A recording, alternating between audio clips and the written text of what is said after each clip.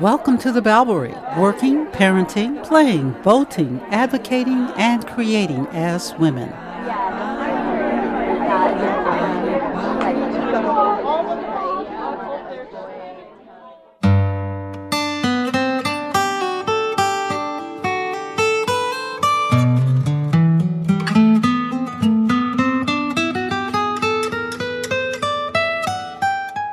I'm a lot more able to be vulnerable, which I think has impacted my music. And I'm not afraid of that vulnerability. When I was younger, I was afraid people would hurt me for that vulnerability. Now I see it as one of my greatest strengths because from that vulnerability, I'm able to be completely honest and transparent. And that makes for a deeper listening experience. This is your host, Suki Wessling.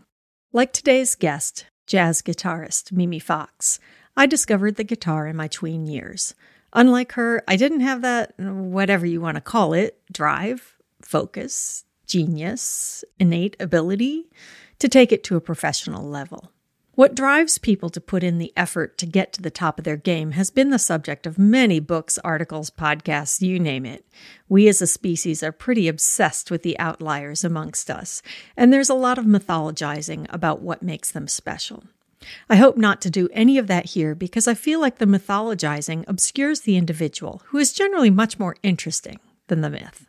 I was literally stopped in my tracks the first time I heard Mimi Fox play live. I was wandering through the Monterey Jazz Festival, much of which takes place in outdoor venues. Mimi was sitting on a stage, hardly separated from the audience that surrounded her in a courtyard. I think you're going to hear the quality that really spoke to me when you listen to this interview. Mimi is real. She was on a stage, but she was really there with the audience, speaking to us as if she had invited us over to a jam in her living room. In this episode, we'll talk about the life experiences that made Mimi real, how she navigated a jazz career when few women were instrumentalists, how she approaches her music. We'll listen to some of her music and hear her explain what she tried to express through her guitar. I hope you enjoy getting to know Mimi as much as I did. Check out more of her music at mimifoxguitar.com. Hi, I'm Mimi Fox, jazz composer, recording artist, guitarist, and like to think of myself as an all-around good human being. Well, welcome to the Babblery. I love that description. It's always such an interesting question how we define ourselves. Yeah, I think, Suki, for me, because so many of the times that I'm doing podcasts or interviews, radio, magazine, whatever, press, it's always about my career. It's always about music. And so I have, I could say that I'm a sci-fi lover and I love animals. Those are also defining aspects of my personality and my life, but I'm not used to talking about some of those other stuff quite as much. Well, then I think that the jazz audience is missing a lot. So we'll talk a lot about who you are as a person. And I wanted to get right into it and ask you to describe yourself as a little girl. Who were you? Wow. That is a really great question. And man, that's broad. Let me think. Who was I? Well, I was very curious. Sort of the defining memory of my childhood in classes, anyway, when I was in school, was that my teachers from from elementary school through high school, when they would, finish a certain part of their spiel, whatever they were talking about, could be any subject, but they say, now, does anyone have a question except Mimi? Because I was very, very, I always have been, I have a very analytical mind and I'm very curious about things. And so I'm very detail oriented. And I think for better or for worse, because I think for my wife and my friends and my fellow musicians, I'm sure there are times when my fastidious and my, sort of my fastidiousness and my endless attention to detail and questions can be sort of maddening, but it is also, I think, a quality that has enabled me to excel and to have spent 25 years sitting in a tiny room with a guitar, practicing 7 hours a day. It's a certain mindset, I suppose, certain qualities. So I think, that is something that I remember from being in school, is that I was always extremely inquisitive. But I think also, honestly, if you ask me who I was as a little girl, my family life was very chaotic. And also I grew up at a time, where, I was in New York, but, um, my dad went to the March on Washington. I was just a little girl at the time, but, my parents were very political and politically involved. And so from a very young age, I remember, holding my mom or my dad's hands and being at marches and at rallies and at different things. So that was also a defining, part of my childhood for me. But the actual, uh, growing up, I think, was, challenging. Uh-huh. I think the environment was. I think my parents were great people, but not great parents. And I really mean that sincerely, with all due respect to both of them. But they were, I don't think, as equipped to have kids as they were to fight the good fight for everything else that they were involved in. Um, and Uh-huh. so that's sort of it, I guess, in a nutshell. Yeah, and you mentioned sitting alone 7 hours a day and practicing guitar. What do you think drew you? Do you have any idea what drew you to music? Yeah, from a very early age, that was the other thing I was going to say. When I was about 6, we had a piano for a brief period of time, and this was 4 years before I started playing the guitar. But I would pick out melodies on the piano. I could hear things and pick them out, and I showed I guess, a keen musical ear. But both my parents loved music, and my mom, had been a singer, and songwriter, and my dad had a huge collection of jazz. He, uh, grew up in the Bronx in what was then a Jewish ghetto, and but he would sneak into the jazz clubs, when he could, as soon as he could. And so I think between my parents, and my mom also loved chamber music and classical music. So I heard, and of course, my older sister and brother and my other cousins, who were all older than me, I was the youngest. Uh, they listened to most pop music, Motown, rock, the Beatles, all of that. So I heard everything growing up, and I think that environment, um, really, But I don't know. I always said this in interviews, Suki, but I'm really, really an auditory person, which would seem obvious, for a musician. But I mean, I really do experience the world through my ears. When I'm traveling, wherever I am, I hear, or when I'm touched by something personally, um, the emotions that I feel, that everything is expressed through what I hear. And that has always been true for me. Music always touched me on a very deep level, and it was a visceral experience that I would have listening to music from an early age. I would start sobbing when my mom would play me things, uh, and it was always very moving. I mean, my mom, again, not exercising the greatest, discretion, like, would play for me Billie Holiday's "Strange Fruit" when I was, 7 years old, which is, Mhm. I was precocious, but not that precocious. I had nightmares for months because my mom told me what it was about. And, you know, but I think I have always just been very touched, by music. I think most musicians, most artists are very sensitive people. And I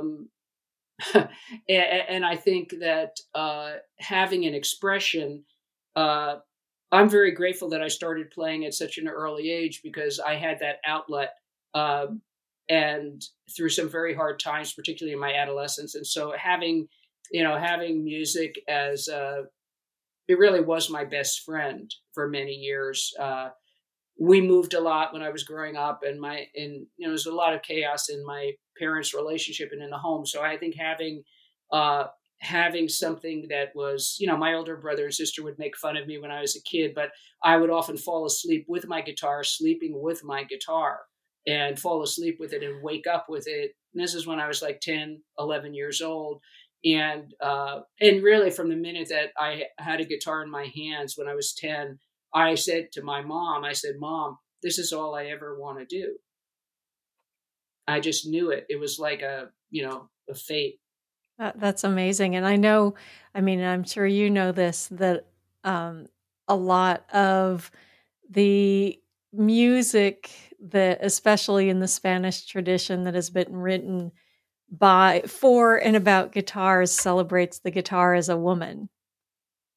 And you were sleeping with your arms around your guitar because, the female shape is sort of obvious. But also the intimate relationship that you had. It sounds like you didn't feel like you had that much of an intimate relationship with your parents and your family. Yeah, it was troubled, and I will just leave it at that. I'm not a person, because I'm a public figure, to go into great length about my tortured childhood and adolescence, which it really was. However, I will just say that music was solace for me, for sure. It was, and definitely, I think my best friend. We're speaking with jazz guitarist Mimi Fox. Aside from a few upcoming gigs, Mimi says that at this time in her life, she's exploring the concept of downtime, catching up on Star Trek, and working on writing a jazz opera. But long before she got to this point, she was driven to excel in her chosen profession. Unlike many musicians who talk about putting in work to get where they are, Mimi speaks about music as a relationship that she's had to build. To this day, it's something that I talk to conservatory students about. Those, many students that I've seen that are career bound, serious players. I will talk with them about the fact that, it's a lifelong relationship that you're having with this instrument, and it is its own unique relationship. And it's hard to describe what it means. And I think for everybody that has devoted their life to the art form and to, attempting to really play the instrument well. And notice I don't say master it, because I don't believe it can be mastered. I believe it masters us if we're lucky. But I think, it is definitely, it can be a very personal thing for everybody that has this, long-term intimate relationship with it. So how did you come across the guitar? I read that you started with drums, and then how did you get introduced to? Well, it's very, it makes a cute story, and all the publicists that I've worked with like talking about it in my bio, but essentially really it was the Monkees. This gives away my age to everybody that can't just go to Wikipedia and see it within 2 seconds, but it's pretty funny. I just, I was 10 years old when the Monkees TV show was, first came on the air. And I thought Mike Nesmith was the coolest thing. And he had a little felt hat. And he was actually one of the ones that actually did write, probably arguably the best musician of them and a good songwriter. And one of the first songs that I ever wrote when I was 10 is called I Love You, Mike. And no, I will not play it with you. But I will just say that for a 10-year-old, it had actually 4 chords, not 3 chords. It actually had a whopping 4 chords in it. Yeah. So it was pretty sophisticated for 10. But it was the Monkees. And then, of course, my older sister and brother were like, Mimi, the Monkees are not really good. You should listen to the Beatles. They're much hipper, and then that started a whole series of things. But early on, it was, the Monkees, the Beatles, and then the Beach Boys. And I always was drawn, interestingly enough, even though people made jokes about the Monkees, in addition to Mike Nesmith, they had some very good songwriters that were writing their songs. So people may not be familiar. One of them was Carole King and Neil Sedaka, Neil Diamond. And these were all really, really talented songwriters. So they had some good material to work with. And of course, the Beatles and Brian Wilson, were also wrote very beautiful melodies. And I would argue, Paul's dad, Paul McCartney's father, was into jazz. And I think many of the songs that he's written, in fact, some of the arrangements of Beatles songs that I do in a jazz context, reimagine them, really are based on very much on jazz standards and have a really direct, link to that. And Brian Wilson also wrote these fabulous, beautiful melodies and great songs. And so I was always drawn to beautiful melodies, and that remains true for me as a jazz artist. I like many kinds of jazz, but to me, a beautiful melody is where it's at and will always be where it's at, first and foremost. Everything else is icing on the cake. Uh-huh. And a lot of people who don't listen to jazz might not realize how important the melody is, because you pretty much leave the melody, you go through it once and then you're going You're away improvising. From it. Yeah. Yeah. But yeah. So the melody though is still there for you while you're improvising. Yeah, absolutely. In fact, for me, and again, it's something that I've always talked to my students about over the years, not only is the melody there, but I'm also hearing the lyrics. There's sort of, when you're playing, for me as a jazz musician, when I'm soloing, after the melody is played and then we go to improvise, I'm hearing the melody in the background, but I'm also hearing the lyrics to the tune. So if I'm playing Autumn Leaves, and I could be playing it for the 5,000th time, but I'm hearing the melody. The falling leaves drift by my window, the autumn leaves of red and gold. I see your face, the summer kisses, the sunburned hands I used to hold. And when I'm lucky, I can hear those lyrics in French, because there's beautiful lyrics in French too. But anyway, the point being that it's the totality of understanding what a song is about. And as jazz musicians, the Great American Songbook is, something that we use as a springboard for many of our improvisations. And without knowing the lyrics and understanding the melody, which I believe is sacrosanct, without having that, as a foundation, your improvisation lacks, depth, and it would lack a home base. Mm-hmm. It also would just frankly not make any sense. I mean, because ultimately, for me as an artist, the best compliment that I can get from a critic is say she plays lyrically. That's a really cool thing. That means that when we think about lyrics, I'm telling a compelling story. And that's what it's about. When people come to my shows, it's great if they say, oh, you're a great guitar player. Well, that's wonderful.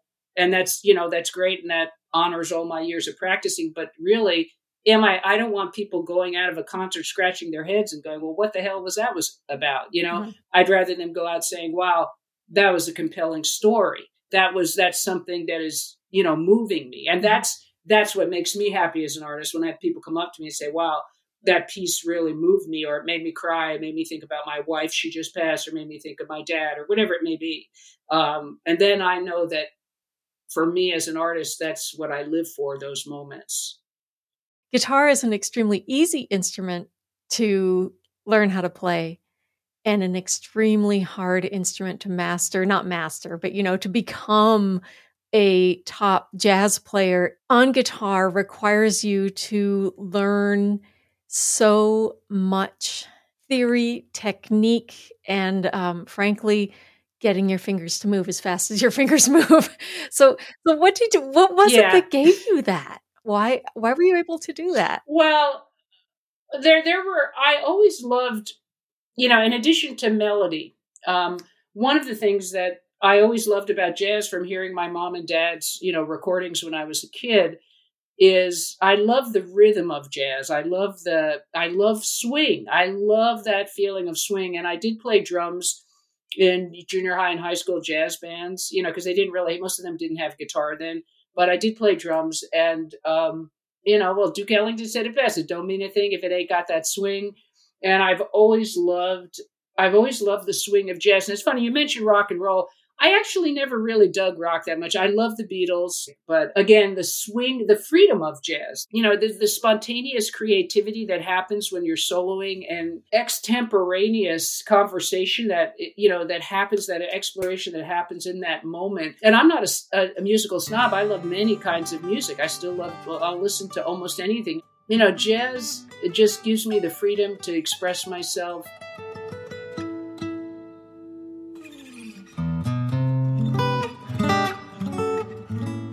We're speaking with jazz guitarist Mimi Fox. Coming up, Mimi's take on the Beatles' Blackbird and reflections on being a woman instrumentalist in jazz.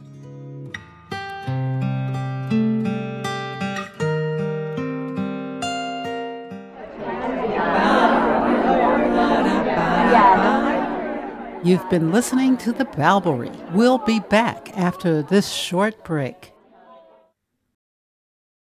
That's good to know.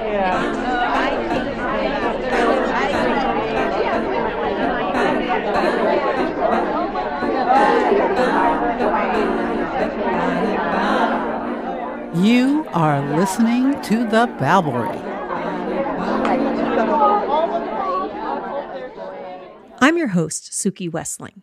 I'm speaking with jazz guitarist Mimi Fox, who has recorded a wide variety of music, from standards to originals. Jazz musicians often write their own music, but at the core of the discipline are the standards, many drawn from what's called the American Songbook, popular songs from the first half of the 20th century. Before rock and roll, popular music was dominated by professional songwriters who wrote melodically sophisticated music. Think George Gershwin and Cole Porter, tunes which are easily adopted and adapted by jazz musicians. There's room for argument over what sort of tune is the best for jazz interpretation, but there's general agreement that the 3 or 4 chord rock song doesn't offer much to build on. One rock band that broke the mold, however, was the Beatles. Paul McCartney, especially, was raised on the popular American songbook music that his parents listened to, and some of his tunes have become standards in their own right. Mimi Fox recorded the Beatles' song Blackbird on her 2019 album This Bird Still Flies. We'll hear it in a minute after she introduces how the recording came about. A few years ago, I decided to do an album of all acoustic material, all acoustic guitar, most of it solo. I have a few duets on the album. And the album is called This Bird Still Flies. It was the title track, the composition This Bird Still Flies, references my journey after 18-year relationship ended, and then I got breast cancer. And this was in 2011. Coming out of that time period, I think This Bird Still Flies came out in 2018 or 2019. Anyway, I did an all-acoustic project, and one of the songs that I'd always loved was Paul McCartney's Blackbird. So I decided to see what I could do. It's such a classic. It's such a beautiful song, great melody, great lyrics. I wanted to try to do something different and reimagine it and pay deep respect to Paul's song, but also try to create something really fresh in a jazz arrangement. So I came up with the arrangement of Blackbird.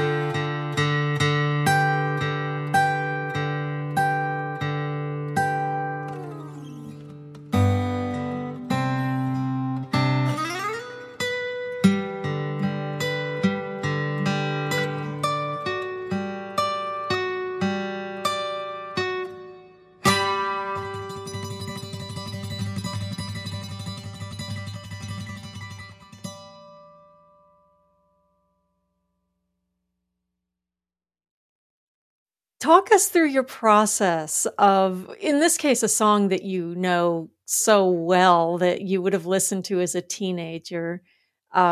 What's your relationship to this song, and how does that affect how you play it? Well, I think Blackbird, which I arguably is one of Paul's more beautiful songs. I love his ballads. I've recorded other ones. I particularly love Blackbird and She's Leaving Home. I would single those out as two of my favorites. Just exquisite melodies, beautifully conceived, both melody wise and lyrically, beautiful songs. And Blackbird is a story about, resilience, and it can mean many different things to many different people. To me, I had always loved the song, and it had personal resonance, as it does, I think, for many people. And all great songs do this, where they are universal but personal at the same time. And I think Blackbird is a great example of that. But for me, some of the challenges that I've had in my life to remember that I can soar. And again, the title cut from the album is This Bird Still Flies. So it sort of makes sense that Blackbird would be one of those birds that is, still flying. So I love the connection with that. But also, I found out at the time, right before I recorded it, a student of mine sent me an article from, I think it was Rolling Stone magazine. And apparently Paul had written the tune to pay his respect and love and a sort of a loving homage to the Little Rock Nine, to the students that integrated the high school in Little Rock. And I had never known that, but apparently both Paul and John, all of the Beatles, but, as the main songwriters, they were following what was happening in our civil rights movement very, very closely and were very moved by it. And so, and apparently years later, when he was doing a concert in Little Rock, Paul met one of the women who was part of the Little Rock Nine, and it was either before or after the show, and I think it was very moving for both of them, I'm sure. But when I found that out, so the song was originally, I think, going to be called Black Girl, and then he changed it to Blackbird and developed the song from there. But that made me love the song even more. And I was reading the article in Rolling Stone, I just started crying, and I was like, so, it has so much meaning to all of us for whatever we want to attribute to it, again, as all great lyrics do, both universal and personal. But when I read that, that just made me love the song even more. And I knew then that I had to come up with a creative, arrangement. So, there's a lot that comes to bear when you take such a classic, iconic song and try to find something, different to create, but also because you have to first, as I mentioned, earlier, the melody is sacrosanct. So you have to honor the melody and yet try to flesh out the harmony in a way that respects the meaning and intent of the song and the lyrics, and yet sort of opens it up, if you will. So the bird is really taking flight and really, is something that has to be something fresh out of something so familiar, if that makes sense, Suki. So that's what I try anytime, I take a piece that is written by someone else, a standard, whether it be a jazz or in this case, a Beatles standard, try to find something fresh to make out of it. Mm-hmm. And I noticed you talked about how when you did that album, you had come out of a long relationship and also were being treated for cancer. And those two things are both things that you're experiencing alone, and you chose to make a solo album. Do you feel like you needed that solo experience to reflect how you were feeling at the time? That's really interesting. Well, I'm hesitant to say that those experiences, I know that I understand what you're saying, Suki, but I did have so much support. I was very lucky to have a lot of friends, and I had a surrogate mom on the West Coast who really was with me every step of the way through my cancer treatment, because she was retired and could be there for me. It was really incredible. So I had a lot of love and support. So I certainly wouldn't say alone, but I understand what you mean to the extent that there are times, you lose a long-term relationship, there is a gut-wrenching loneliness. Or I had a good friend, and he said to me that losing a relationship after 18 years was kind of like surgery without anesthesia. And I always thought that was a I was always grateful for him for giving me that, very, I don't know, it felt right. It just felt right when he said that. So that was incredible. And also through my cancer treatment, I, was fortunate they caught it very early. And, and I did have a lot of support from many friends, a lot of love in my life, which I was very grateful for. But I think maybe what you're talking about is a sort of period of introspection that could happen after those things. And I've always been a very introspective person. I don't think there's too many composers that are not introspective, because you have to have time, playing and composing are solitary experiences. So, and I had done several solo guitar albums before, but never all acoustic. But I think it was more so to get to I think the core of what you're asking me, Suki. I think the acoustic element of that album was more a result of those two things, of the relationship ending and cancer, because acoustic guitar was the first instrument that I started on. And so even though I went on to, play my jazz box, as it's referred to, my jazz guitar, and, have my own model with Heritage Guitars, which is an electric jazz hollow body, a different type of guitar. I think the acoustic guitar was taking me back to my roots, because some of the first people that I really enjoyed, in addition to the Beatles, but I listened to Joni Mitchell, I listened to Crosby, Stills and Nash, I listened to James Taylor, the acoustic guitar, Bonnie Raitt. Really, the acoustic guitar was the main instrument for all of those artists. And so when I was young and I was first learning to play, those were the recordings that I played along with to teach myself how to play the guitar. So there was a way that, doing an all acoustic album felt very much like coming home, even though, of course, everything I do is through a jazz lens, through an improvisational lens. I think people have commented that, they can hear my voice, my musical voice, and my compositional voice different when it's on an acoustic guitar. And I think that that's really true. It's also, the acoustic guitar, you can feel the wood against your body when you're playing. There's a resonance and an immediacy to it that I think is different than when you're playing an electric guitar, because the sound is coming right from you and your hands and your fingers and your six strings and the wood against your body. It's a very personal experience and a personal expression. When guitarist Mimi Fox came up in the jazz world, she was unusual, and 30-some years later, she still is. When you see a woman on a jazz stage, she is almost certainly a vocalist. And although estimates vary about instrumentalists, there are at least 4 times more men in the pro ranks, and it seems that the imbalance is even greater amongst amateurs. These days you can learn jazz at universities, but to really learn jazz, you go to jams. Jams are often competitive and extremely masculine. In this next part of our interview, Mimi mentions the book she's working on, tentatively titled Woman Musician's Survival Guide, which she points out has taken so long to write that now she needs a new title to match our more gender-inclusive society. When I started the book, which was about 8 years ago, things have changed. Things are continuing to change. And I think the jazz world, both, like booking agents, festival promoters, venues, magazines, they've all made a big push to really support. And there are a lot more great women instrumentalists that are making names for themselves, including some wonderful guitarists. And so that's really exciting. But yeah, when I was younger, when I could have my guitar strapped right on my back and I'd go up at a jam session and the leader of the jam session would say, "Well, what do you want to sing, sweetie?" And I'd say, "What is this?" Eventually I got so irritated. I said, "Well, what does this look like on my back? Take a look at this. Does this look like a golf bag?" Because it isn't. It's a guitar.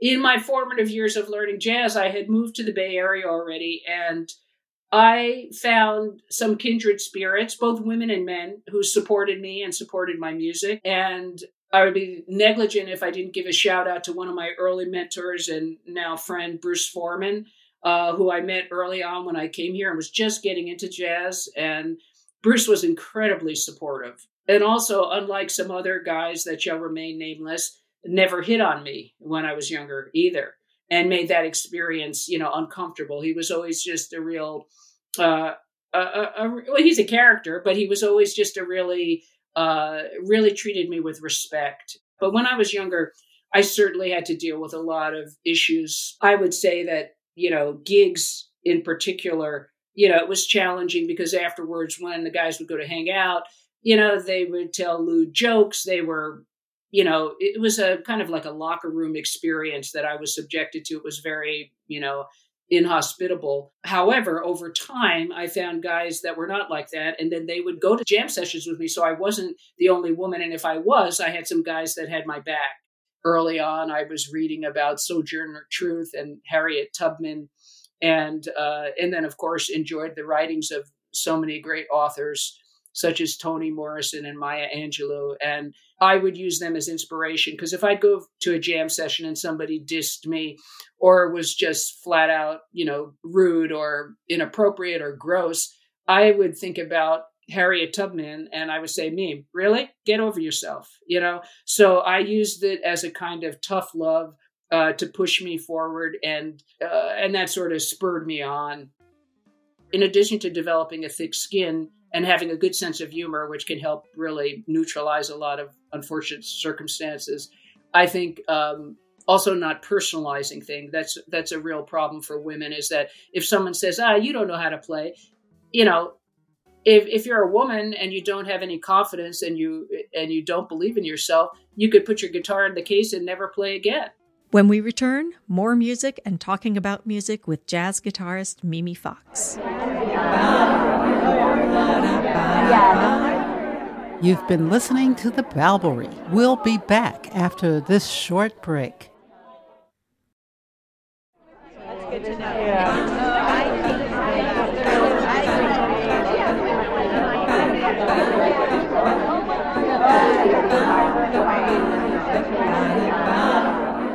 You are listening to The Balbory. I'm your host, Suki Wessling. I'm speaking with jazz guitarist Mimi Fox about her life as a female jazz musician. In this last segment of our talk, we turn to the music itself, the sound, and how Mimi speaks music as a language. Let's start by listening to her composition East Coast Attitude from her 2004 album, She's the Woman.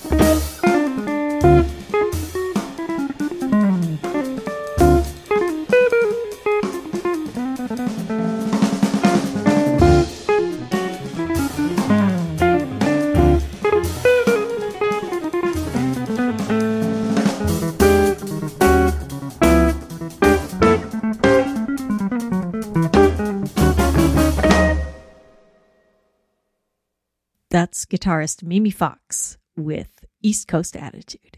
I wanted to give for the listeners two very wildly disparate pieces because it shows some of the range of who I am as a player and composer, but also just to say this is what jazz can be. It can be a beautiful arrangement of Blackbird, or it can be an original that's kind of edgy and tense. And so East Coast Attitude, I grew up on the East Coast, primarily in New York, but my family moved a lot. And so it is sort of, there's an intensity and a speed and just a sort of directness about the East Coast. And so this song just sort of flew out of me one day, probably after I'd come back from some shows in New York and came back to the Bay Area. And it was just sort of popping around in me, and it just sort of flew out as a very sort of angular kind of intense piece that just came out. When you compose, what do you set out to do? That's a great question. What I set out to do is ultimately to touch people. You know, a lot of composers talk about how a song has to come out or piece has to come out. It's sort of a part of the creative process. For me, you know, it's usually a person or a place that I've been to, something that will really inspire me. And then I will write music about it, or, you know, an experience or something that happens in the world that I will write music about. So, because I'm very, like my parents, very politically engaged. And so, you know, everything that happens, I'm taking it in, and I'm sort of like a musical sponge, just soaking up everything. And so what I want to do with every piece I write is to tell a story that can best, you know, for me, can best be, you know, told through music. You know, I love poetry. And as I mentioned, I love reading great writers. But for me, you know, music is I think the most eloquent form that I have for me as a human being to express myself. And so that's my go-to place. But it's got to be a good story. It's got to be a strong melody. It's got to have a strong rhythm, and, you know, and everything sort of flows from there. But I've got to be inspired. You know, the first thing that has to happen for me is inspiration. And from that inspiration, I go deeply into myself, and I'm able to feel. It's always an emotional experience first, and then I'm able to translate that through my years of study and knowledge into a composition. But it's got to be a heart thing first. I got to feel it and experience something, and then I'm able to, you know, go from there. It sounds like you have not concrete things in mind, but that you have a sense of at least an emotional story. You talked about with East Coast Attitude that it was really about your feeling about the culture of where you come from, and that, you know, you came back here to California. We're all a little bit more we're nicer. No, that's not true, because, you know, I spend a lot of time in New York and New Jersey, and they're nice in their own way. But it's a very different kind of experience. Yeah, it's just a different, you know, kind of affect, actually. But so when you're composing, you are keeping some sort of thing. It's just an interesting thing to think about, how you go from that to something as abstract as music. Yeah, you see, that's the difference, I think, for me as a musician and a composer. The music is not abstract. It actually is home base for me. That's what I was saying, you know, as an auditory person, that is my go-to. You know how dogs have a great sense of smell, and cats use their little whiskers, you know, to navigate things. But for me, you know, I do experience the life in my heart. Everything I experience, I hear music through things. So there's not a time. My wife will tell you this. We can be on vacation in Hawaii, and we'll be laying on the beach, which is a rare thing for me because I'm not a person that likes to sit down a lot. But anyway, let's say I'm trying to relax and I'm laying on the beach. She will watch my fingers tapping, and that she knows that I'm hearing a rhythm and I'm hearing music in my head. I'm ostensibly supposed to be on vacation in Hawaii, relaxing like a normal person. That doesn't always happen. So for me, again, music is not abstract. It's very concrete, and it just, you know, things just sort of develop as I let it emerge, you know, not so abstract for me, more concrete, just like this is what I do. Mm-hmm. I get up, I have my oatmeal, and then I sit down and music comes out. When I approached Mimi Fox about speaking with me on the Babblery, I warned her that my interviews aren't quite what she's used to. If you look up conversations she's had with music journalists where they, for example, geek out about guitar brands, strings, or obscure live recordings, you'll know what I mean. I appreciate how Mimi was willing to open up not just about her career, but herself. As I often remind listeners, the one thing a woman can't leave behind is her body. When she steps on stage, Mimi is a woman, a maturing woman, and a thoughtful one. What I started to learn was that any guy that was, treating me, in a unfortunate fashion was also treating other women and men that way. In other words, he was a jerk. The problem wasn't me, it was him. And it took me a while to get that. But once I got it, it was very, very liberating. And then as time goes on, it's an interesting thing that I have found usually the best musicians at the highest level that I would work with that were men, those that were really great players were able to be, including like Bruce Foreman, were able to be really supportive of me because instead of being threatened, they wanted more women players to get what they deserved. I think they took a sort of thing as like, well, it's like rooting for the underdog, and they were on my side. And I started to let the people that I could see would really be there for me, I let them mentor me and I let them help me. And I took great comfort in that. Terry Lynn Carrington, who I'm happy to call a friend and someone I've played with a number of different festivals. She did a book recently called 101 Standards. It's called New Standards, 101 Compositions by Jazz Women, in which one of my pieces is in there, which I'm really thrilled about. But partly to rectify the imbalance of all the fake books having so few compositions by women. I can tell you what they are. Anne Ronell, who wrote Willow Weep for me, Bernice Petkier, who wrote Close Your Eyes and Lullaby of the Leaves, Dorothy Fields, who wrote lyrics for many tunes. And then we start getting really pretty slim pickings from there. So it's really, just really sad. So anyway, she wrote this book, but she said once she was being interviewed, and she said, if women had been represented equally and fairly throughout the history of jazz, and then the whole way we listen and experience the music would be different. And, that's true in many things in life. We've got, it's sort of the, Mother Earth, Father Sky stuff is out of balance. A lot of women feel like their point of view on life changes as they mature. And I wondered if you feel that you're different than you were when you were young, and how it might have changed your point of view on both your career and also more intimately on your music. That's also a fabulous question, Suki. Thank you for that. Yeah, a number of things. I think one of the things that happens for all of us, and probably not just women, for men too, aging does bring with it a certain wisdom. There is the capacity to choose your battles, to take more things in stride.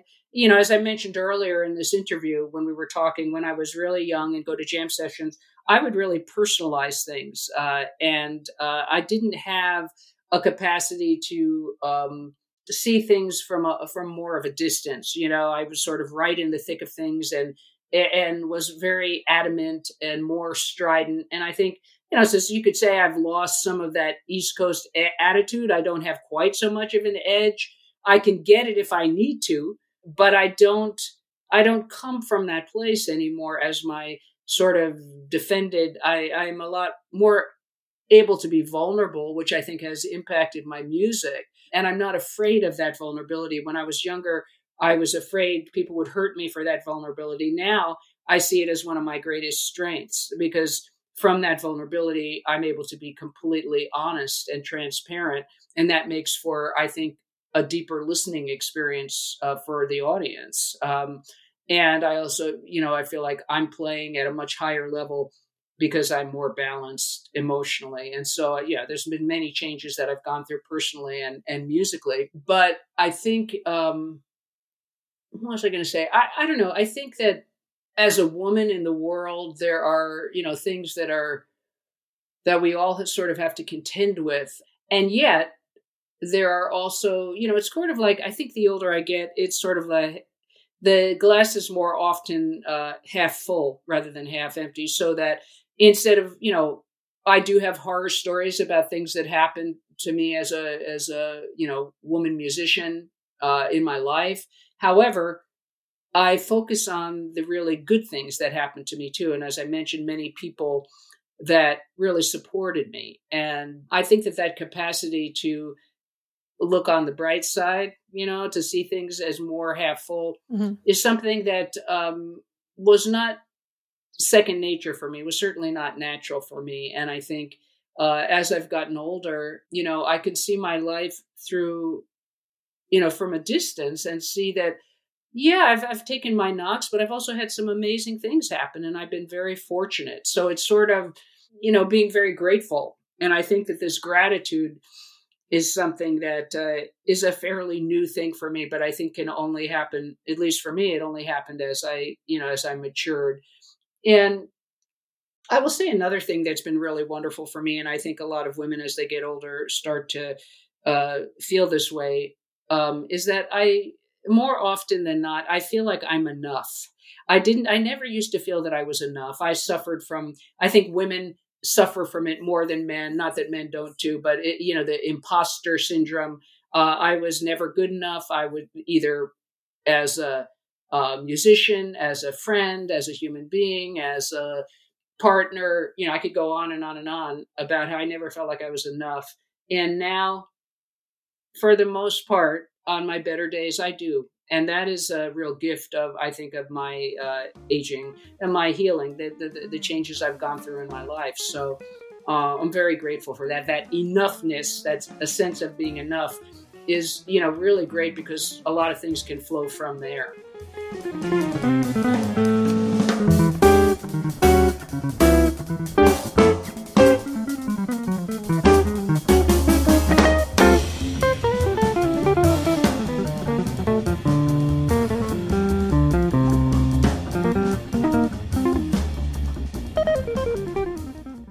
As I guess a final statement here, at this point in your career and in your life, what do you want to do as a person and an artist? What do you want to send out there? Yeah, that's a great question. Well, partly I'm hoping that by taking a little break, that that answer to your question will be more understood for me, and I will be able to answer it in a more full and cohesive way.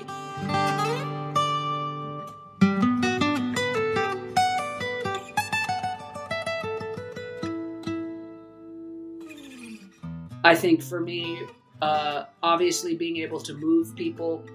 When I do shows and someone comes up and say they were really moved or that they started crying when I played a piece, that means a lot to me, to touch people.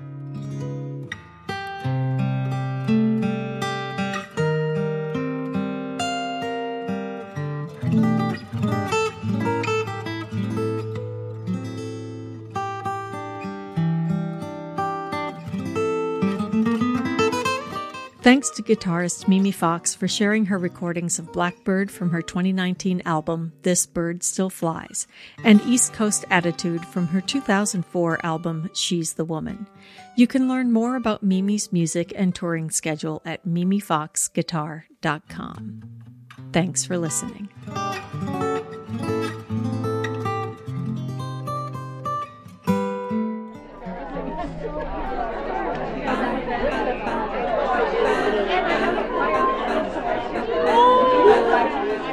You've been listening to The Balbory. Subscribe to The Balbory on your favorite podcast platform or visit BABBLERY.com to access more episodes. The Balbory is produced with support from KSQD Radio in Santa Cruz, California.